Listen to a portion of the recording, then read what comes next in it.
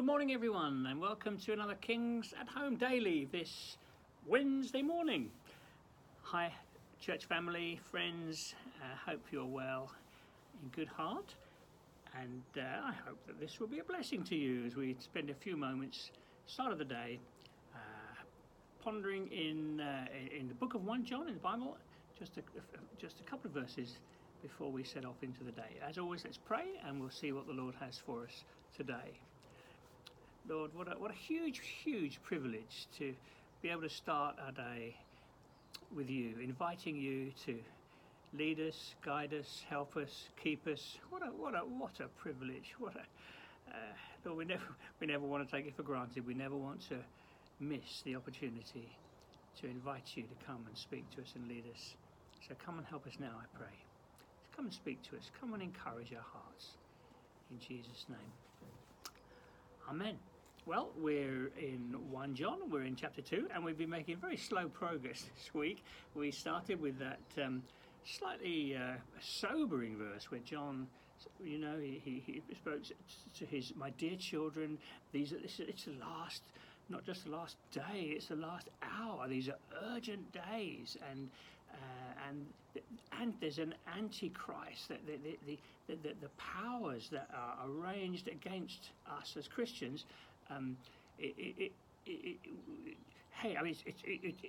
It's really good for us to be alerted as John's alerting us, but you could end up on the back of those two verses thinking, oh my, it's hard work being a Christian. How are we going to cope? Well, I'm pleased to be able to tell you that the next verse is it's a great one, a really great verse. It gives us the answer. So here we are. We are in chapter 2, 1 John, and we're in verse 20. Goodness, just one verse a day this week. So we speak about the Antichrist, people going out from us, the scattering of God's people. Verse 20, but I love when those words come up in the Bible, because it's about to introduce something that's going to help us. But you have an anointing from the Holy One, and you know the truth. I've got more verses, but I'm not sure I'm going to get further than that.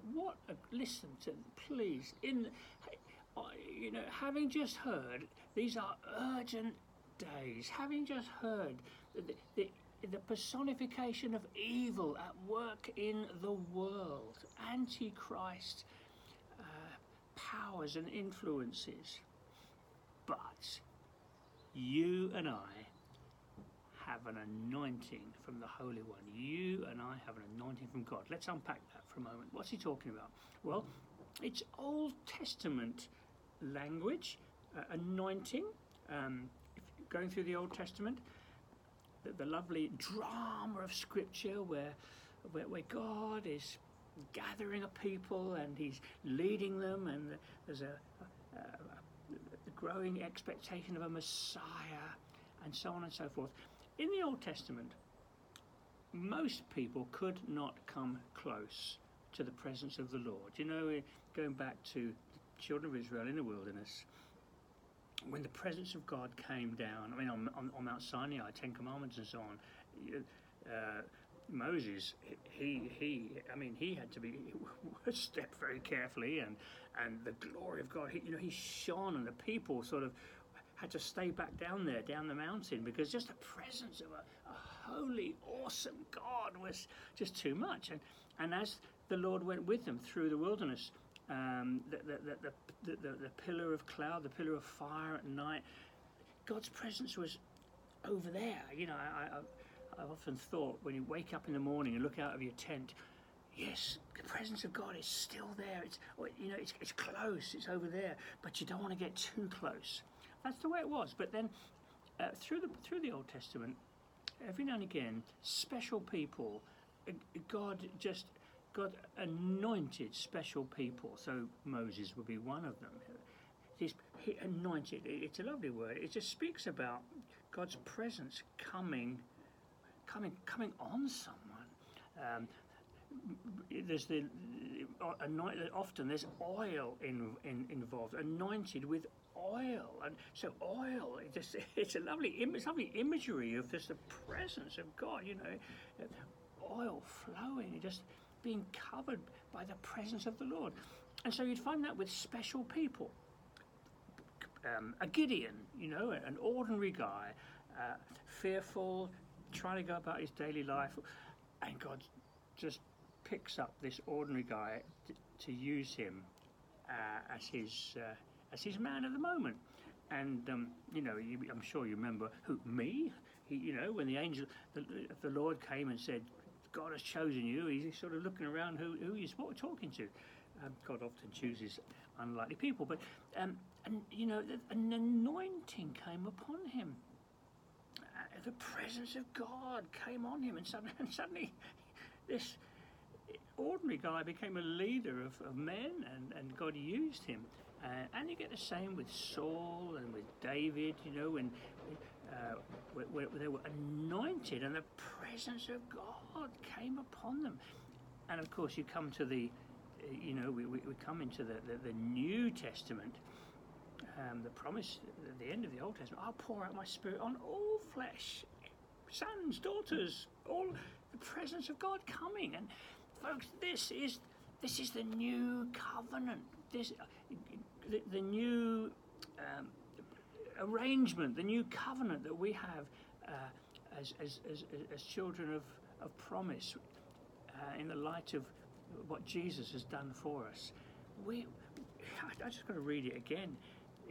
You have an anointing from the Holy One. If you are a Christian, you have an anointing from God, the presence of God. You can't become a Christian without that. You can't. When you became a Christian, God came close. That's the beauty of that's what happens when you become a Christian. You confess your sin. "Oh God, this is horrible. Thank you, my sin was placed on Jesus on the cross. I give my life to you." We go through baptism, that wonderful picture of being washed, and we're born again. The Holy Spirit comes on us, folks. It's beautiful. If you have given your life to the Lord Jesus, you have an anointing from the Holy One. Oh, you have. Now, of course, I want more of the Lord on a daily basis, and I imagine you do too. And so, we make it our prayer. Lord, more of you today, more of your presence, more of your anointing today. Come, Holy Spirit. But don't exclude yourself. If you're a Christian, you have an anointing from the Holy One. Isn't that special? We've just been speaking about Antichrist, just been speaking about people drifting away and getting lost. And John says, you have an anointing. Not just special people in the Old Testament. Because of what Jesus has done, you have an anointing. The Holy Spirit has come. The Comforter has come. I will not leave you as orphans, Jesus said. The Comforter will come. We've been born of the Spirit. Yes, we want more. More of a greater anointing. But we have an anointing. And all of you know the truth. And the Holy Spirit leads us into truth. The Holy Spirit speaking through Scripture, not just through rant. Please don't interpret that. You have an anointing from the Holy One and you all know the truth. It doesn't mean, I now know everything. I've got revelation. I've got the Holy Spirit. No. This is where truth springs from. This is where we're kept in the truth. Through God's word. And yes, of course, the Holy Spirit prompts us and leads us, but it's not through strange revelations and additions to the truth, as some would have you know. But you have an anointing and you know the truth. We've got the Holy Spirit and we've got the Word of God, and the Holy Spirit makes the Word of God alive to us, makes Scripture alive to us, and equips us for whatever we're going to be facing. I'm not going to get further than that verse. My time's already gone. But I want to leave you with that lovely thought and pray it for us today. Lord, thank you. Each one of us who have given our life to you, we have an anointing from the Holy One. We've been born again of the Holy Spirit. Your presence has come close. Lord, we say to you this morning, well, first of all, we thank you, but we also say, Lord, more of your presence. Give us a greater awareness of your presence with us as we walk through today. Give us a thrill of the thought of that anointing that only special people knew in the Old Testament.